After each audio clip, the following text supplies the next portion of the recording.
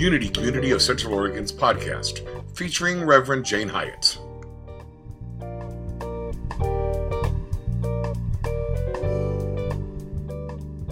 We're starting this series on the hero's journey and the power of myth, because we are all always on a hero's journey. But there are stages to the hero's journey, and we're at different stages. And we tend to get stuck. Some parts maybe are easy-ish for us along the way, but then there are other parts where we get stuck and we're not sure. And if we realize that this is part of the hero's journey, then we can put it in a context that is comforting to us. So in the song where he says, "Don't cry anymore, you'll have peace when this is done," at the point that we are at, we often are not experiencing peace. But if we can put it in the context and realize, oh, it's this stage that we're in, and if we just keep moving forward, we will reach the place in our consciousness where we have peace. And because it's a place in our consciousness, it isn't bound by time. So that doesn't mean like, all right, well, it's awful right now, but you can have peace in a year. No, you can have peace right now, but you have to make that trip in your consciousness in order to find it. You have to keep carrying on. Carry on, my wayward son. We all have a tendency to drift to the side, and we have to get ourselves back on the path of our truth.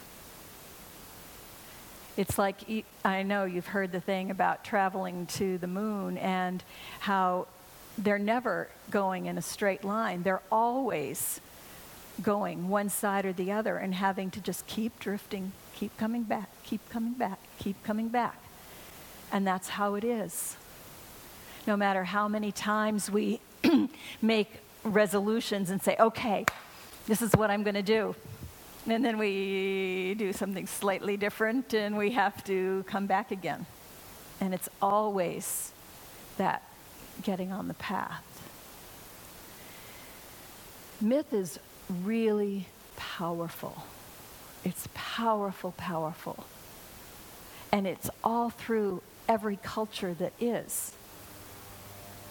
Now, probably like me, you grew up thinking, okay, the Greeks have myths, the Egyptians had myths, the Native Americans have myths, you know, you name it, they have myths. But the Bible, that's the truth.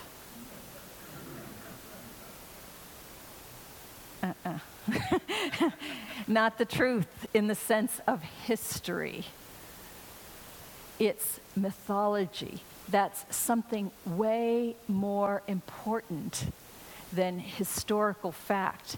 Even historical fact, as we've all lived long enough to know that some of the things that we were taught were historical fact were, well, that was one person's perspective or one group's perspective.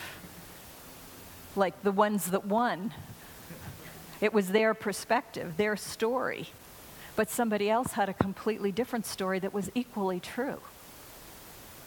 So historical fact is not all it's cracked up to be anyway.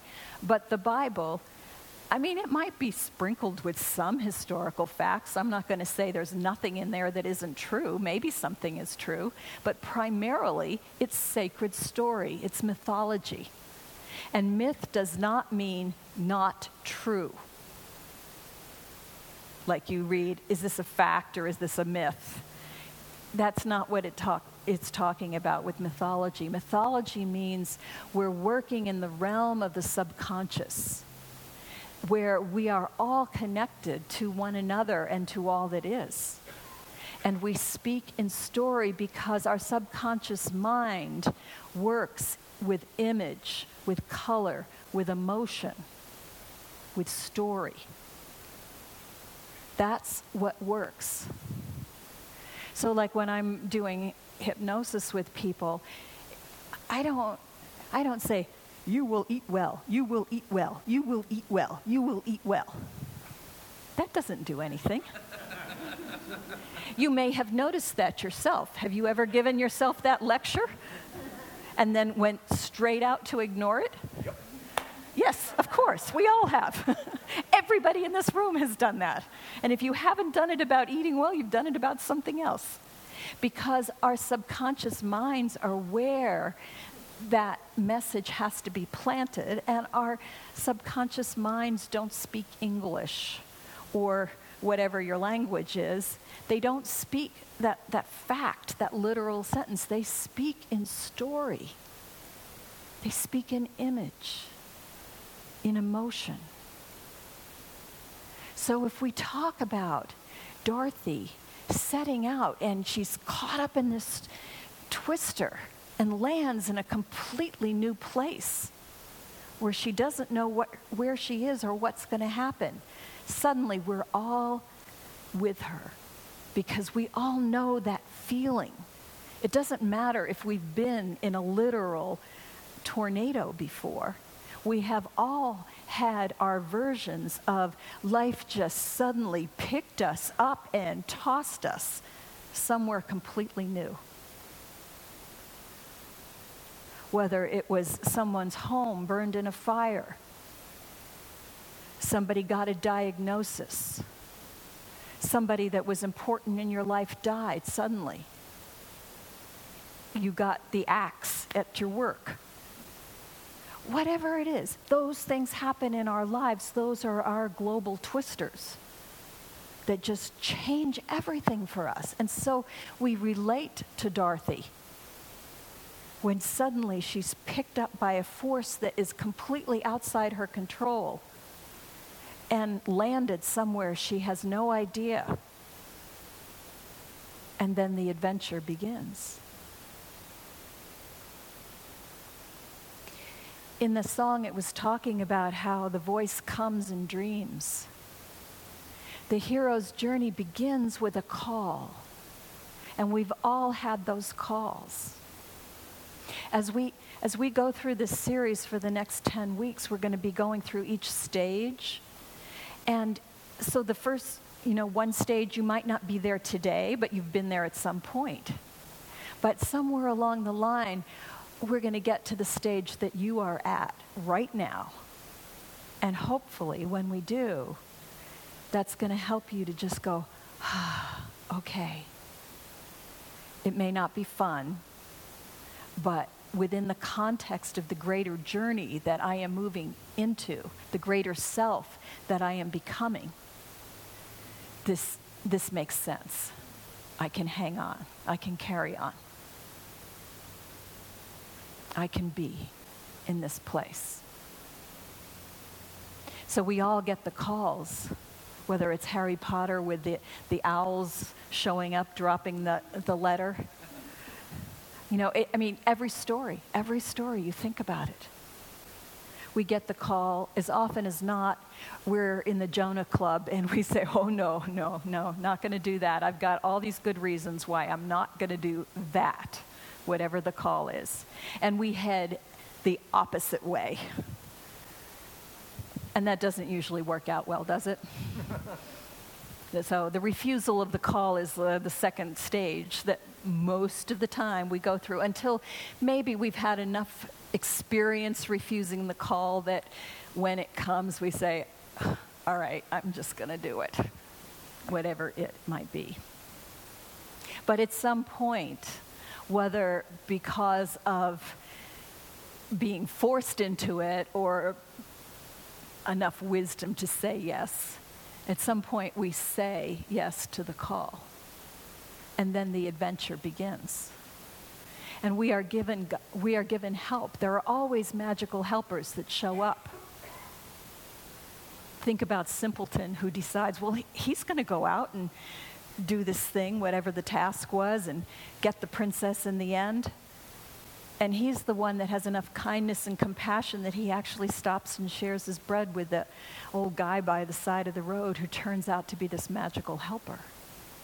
You know, we've all read those stories, right? There's always some kind of help that shows up. Allies on the path. Even when you take a story like the story of Jesus, these stories only work if you look at them from the point of mythology and metaphysics. They don't work if you think about them literally. They just don't make sense.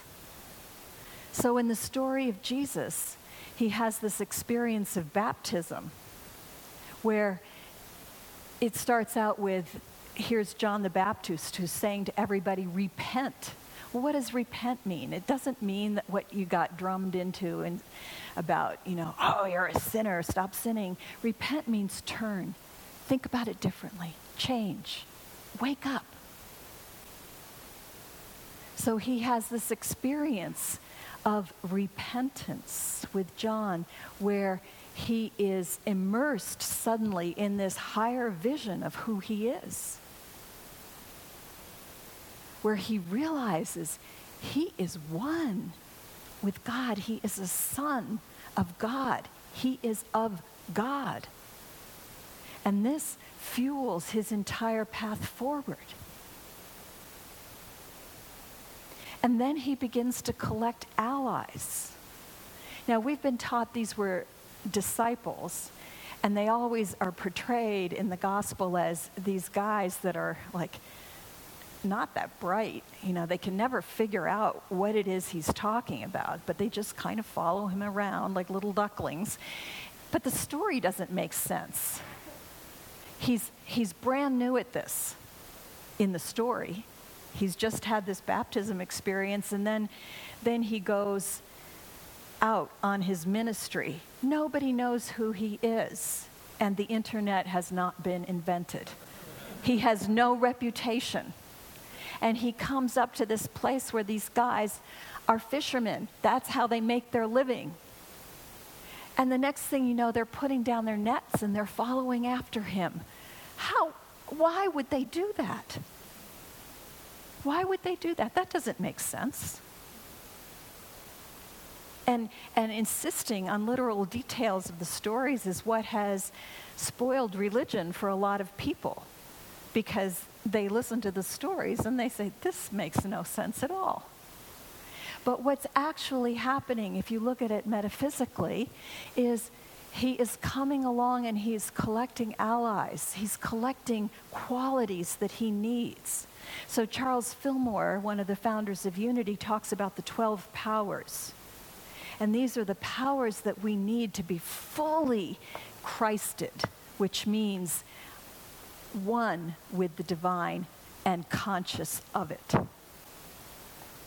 So the first quality that he finds is Peter, and that represents faith.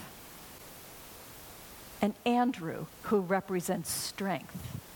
So if he's going to go out on this journey, this hero's journey to become more than he is, to begin with, he needs faith and he needs strength. And each one of those disciples has another quality, one of those powers. And so as he goes along, he's collecting those. He's becoming amplified, a greater being than he knew he was when he started out. And that is all of our journeys. We probably start out thinking we can do everything while knowing we can hardly do anything. But we have that when we're children. And then as we have more and more struggles, we shrink smaller and smaller. And depending on what kind of affirmation or criticism we got, maybe smaller and smaller. And then as we begin to awaken, it's a process of discovering, wait, that was wrong. Those limits are not truth. And we have to go through the process of finding the allies, finding the parts of ourselves that will allow us to be all of who we are. And we usually have to go through trials. We usually have to face what's called the guardian at the threshold. And these are the people, whether they're like a supervisor that gives us a hard time, or maybe a person in our more personal circle or whatever it is. They're people that are not making it easy for us. Has anybody had that experience? Someone in your life who doesn't make it very easy for you? It's the guardian of the threshold. And you have to have the strength to go past that threshold. Despite that, you have to learn to expand your way of thinking so that the guardian can't keep you back. You can look at it as, oh, how mean that person is, or you can look at, in order for me to go forward with this in my life, I have to become more. Because this person is keeping the part of me that I thought was all of me. It's holding me back. And as long as I limit myself to being only this much, that guardian will continue to hold me back. But as soon as I begin to see, whoa, I'm more than that, I can just get around. And I move forward. But it's not over yet. There's going to be a lot more trials. And in those trials, I'm going to find out really what I'm made of.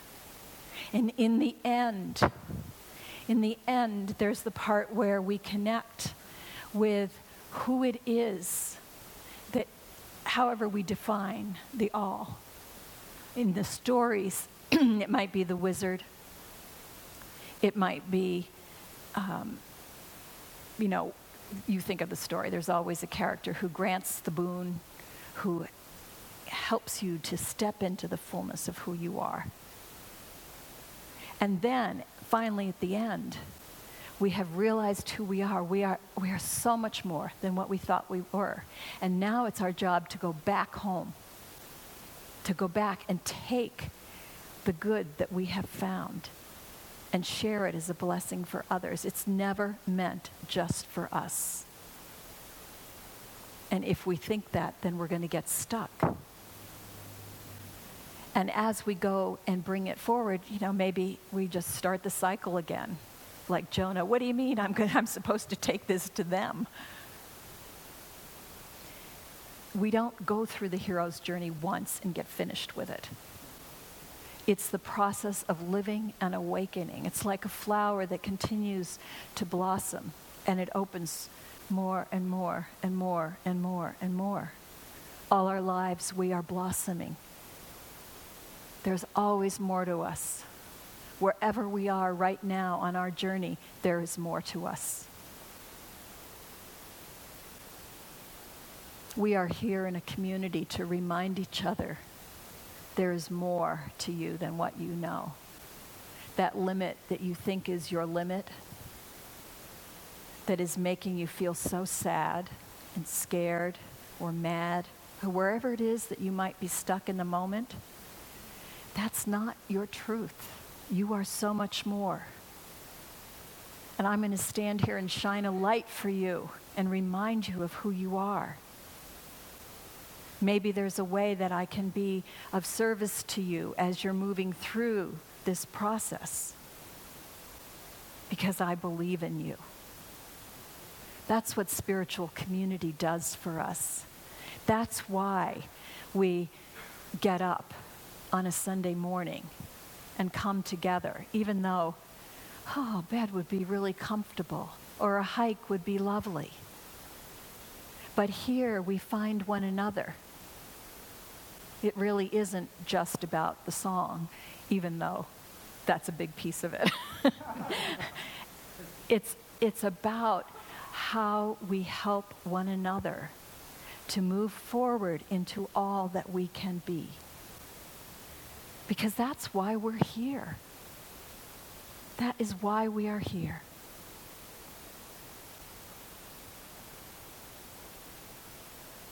God is a field of energy, not a person. And this field is continuously expressing more and more. It's not static. It's not like the quilt on the wall. The field is living, breathing, creating, becoming in every moment. and it looks like us.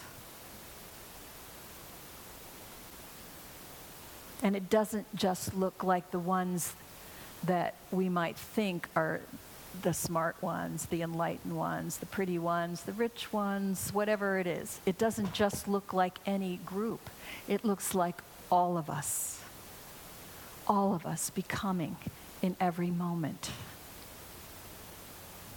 We are here to be, to vibrate the light of love in every moment. So as we go through this series, pay attention.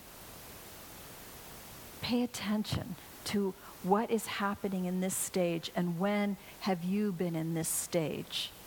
And what stage are you in now? And what is asked of you in order for you to move through to the next stage? So that all of us may be in a higher vibration together.